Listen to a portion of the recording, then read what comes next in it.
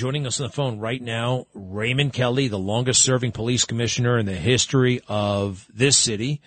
And he was just a couple of months away from taking over the NYPD for the second time right after Bloomberg got elected. And they set up, I don't think we've seen anything like it ever, or at that point in history, a police department equipped to fight terrorism and to detect plots against New York. They set up a whole big brand new apparatus. Commissioner Kelly, also known as Dad around my house. Are you there? I am, Greg. How are you? Hey, good to talk to you. And, hey, first of all, where were you on September 11, 2001? When you got the news that we were under attack, where were you? Yeah, I was working for Bear Stearns. I was not in government at the time. It was between my two stints in government. I was in the breakfast room in Midtown Manhattan. Someone came in and said a small plane had hit the World Trade Center. And, people were sort of shrugging. And then just a few minutes later, they came in and said there was a second plane. It was obvious that it was a terrorist event. I left the building. I went to the site of a new building just a block away that we were constructing. And I tried to calm people down. Apparently there was a panic. I was told there was in the building. And ultimately, I made my way up to the top floor. At that time, we could see the top of the World Trade Center. And then all of a sudden, someone said to me, look at that. The building started to crumble. It was oh, my God. It was just such an incredible sight, so hard to believe. But it started slowly going down and then, behind the skyline. I couldn't, could no longer see it. But I knew, thousands of people had to be killed in that horrendous event. It was such a earth-shaking event, and it was a watershed event in New York City. We had been attacked once before in 1996 at the World Trade Center. I was the police commissioner then, and we didn't know really what the cause was. Only 6 people died, but thousands were injured.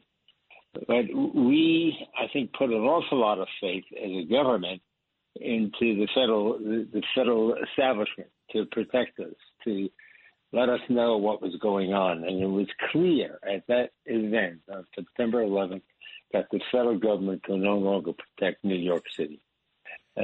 We had to do everything we could to protect the citizens of New York. We felt very much alone. We weren't looking to supplant the federal government. We were looking to supplement it, but we knew we had to do a lot of things to better protect the city, and that's what the Bloomberg administration engaged in. Yeah. You were downtown. I know that.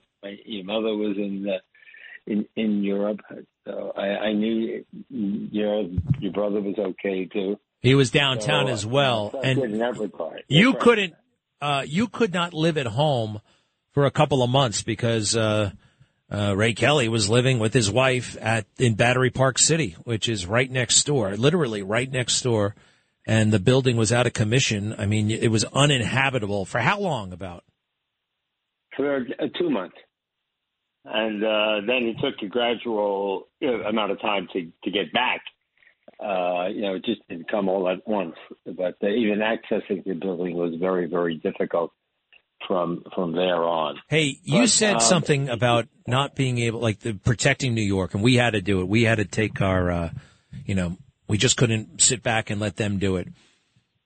How did the federal government? How did they do over the next dozen years while you were the commissioner? I mean, how would you rate them? I think New York did superbly and thwarted 12 terrorist attacks, 16 terror plots, and state of the art. And it was just. But you worked closely with them, the FBI, CIA, and I don't know. I mean, how would you? at the end of all that, what was your takeaway? Are they good? Are they mediocre? Are they bad? Are they okay? How would you size up the federal government? Well, I think it's a combination of a lot of that. It depends on individuals. It depends on units. Look, we had no successful terrorist attacks during the 12 years of the Bloomberg administration, even though we had 16 plots against the city. And that was stopped as a result of good work on the part of the federal government, good work on the part of the NYPD, and just sheer luck. But it was obvious that they wanted to come in and wanted to attack New York City. We invested a lot of money. The Bloomberg administration, we hired people from the federal government, from outside agencies, retired people, FBI, CIA, BIA, all of these federal agencies. We brought them in. We had David Cohn come in, who was the 35-year veteran of the CIA, help put together our intelligence operation. We had Frank LaBooty, who was a general in the Marine Corps in charge of all Marines in the Pacific. He had just retired. We brought him on board. We brought in analysts from a lot of different places. David Cohn said it was the best analytical group he ever worked with. We assigned New York City police officers overseas in 12 countries to act as tripwires and listing posts to see if anything was coming our way. Right. We wanted to have a good relationship with those countries as well, exchanging information. We honed our language skills. We had. Hey, actually, can I ask you about the language thing? There are there are like some sensitive languages that, let's face it, a lot of terrorists use. I mean, a lot of great people use the same language, but terrorists languages like Arabic and Urdu, and the NYPD actually has, believe it or not, I this was true then. I don't know if it's true now, but we had a lot more speakers, the officers did, of these foreign languages than the CIA actually did. Is that right? Absolutely. And not only that, we had speakers of the dialect. We knew what was being spoken on the streets of Karachi because we had people who were brought up on the streets of Karachi. So we knew the fine points of so many of these languages. It was a great help. It was an immense help to have that insight. These were not people from Middlebury College who learned the language. These were people who were born with the language, and it helped us. We had, one time, speakers of people born, I should say, in 106 foreign countries who were New York City police officers. So that gave us tremendous diversity, and I think it gave us a lot of insight into what was going on. You know, it wasn't easy, but we did have that expertise from the federal agencies, veterans that we brought on board to help us work with these languages, and it was something that was. I hope it's still helping today. I'm not certain. Well, but it certainly helped in those days. Traffic jams, tailgating, pileups. Ugh, the joys of driving. How could it get worse? The federal government wants to have a say in what you drive. That's right. The Biden administration's EPA is pushing mandates that would ban 2 out of every 3 vehicles on the road today. Don't let Washington become your backseat driver. Protect the freedom of driving your way. Visit EnergyCitizens.org. Paid for by the American Petroleum Institute. Hi, it's Ernie Anastas. You know, your thoughts can affect how you feel, and how you feel can impact your thoughts. Addressing your mind and body connection is the key to improving your overall wellness. Bergen New Bridge Medical Center is the largest hospital in New Jersey, providing comprehensive, equitable, compassionate, and high-quality emergency inpatient and outpatient medical care, plus mental health services and substance use disorder treatment. The Bergen New Bridge team can address your total health needs in one convenient location. Call 201-225-7130. For an appointment, or newbridgehealth.org. For a dozen years, they tried to attack New York City. They didn't.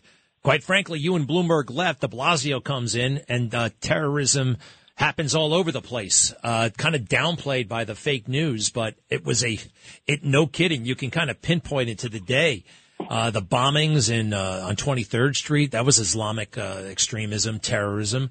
That maniac on the West Side Highway there who mowed down all those people with the truck, killed those bikers from Argentina. Exactly. Islamic terrorism. Yeah, the police officers attacked as well by radicals. Attacked the Hatchet, if you recall. And by the way, the 23rd Street bombing, something that was missed, was in front of a Jewish art gallery.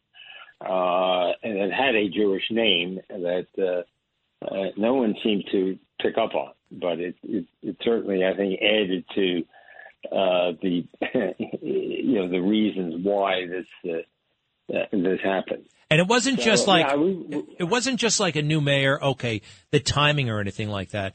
It was messaging from de Blasio. It was messaging from the new administration. We're not going to have a demographics unit. We're not going to do this. We're not going to do that. We're going to be kinder and gentler. We're not going to profile. Not that you guys were profiling at all, actually. You follow the evidence. You follow the leads. But he did not understand any of that. He went with a caricature version that he wanted to believe about the NYPD and said, well, we're going to reform all of that. As I like to say, he pretended to fix what wasn't broken. And I think the terrorists were listening, and they exploited that. They took advantage of that, and we have dead people as a result in New York. That's my opinion. And I think you're right on, Greg. He settled all sorts of lawsuits in the de Blasio administration. They just agreed with virtually everything that the plaintiffs brought against the department. There was nothing that ever went to trial, nothing they were willing to try. I thought it was disgraceful. You don't give up without a fight. We were not doing anything that was, unconstitutional. We had the top lawyers advising us, Andy Schaefer, a Harvard graduate, Harvard criminal law attorney, Doug Maynard. These are people from top flight law firms that advised us on everything that we were doing. So the notion that this was somehow, willy-nilly unconstitutional is just simply wrong. It's another example of the fake news just being fake and stupid and not having the bandwidth, not having the attention span, and just going with easy narratives, easy liberal narratives, and they do such a disservice. And quite frankly, people can die. People can die. It's true. It's true. Hey, how about this? Terrorists were trying to come and destroy New York. And Mayor Adams, Eric as we like to call him, is completely overwhelmed, running around like a chicken with his head cut off with these migrants. Now, I know it's a big problem, but he just said New York is going to be destroyed, and he's just running around in a panic.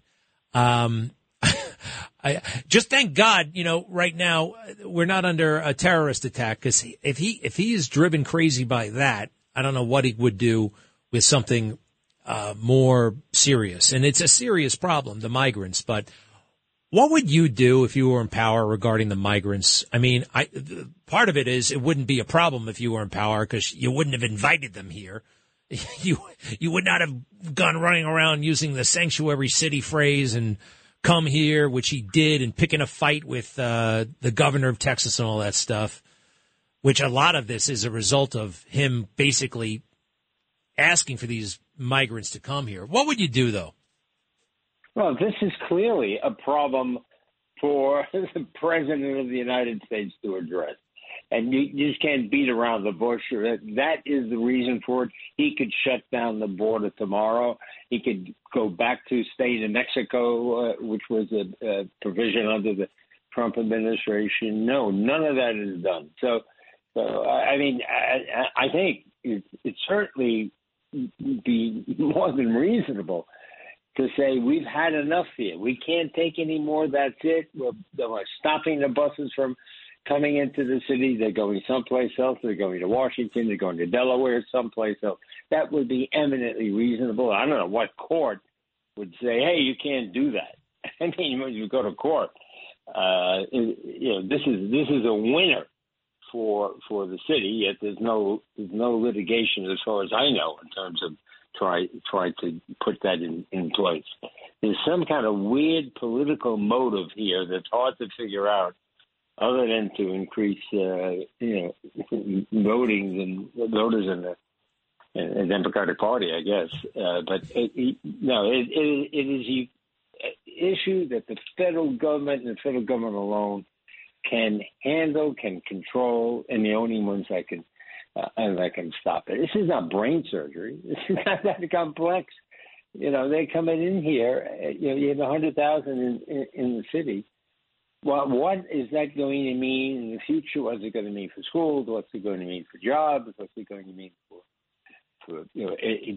hospitals? All of those things are going to be and are being impacted by this. And it's incredibly short-sighted, and obviously, for some political reason, it's being continued. Votes.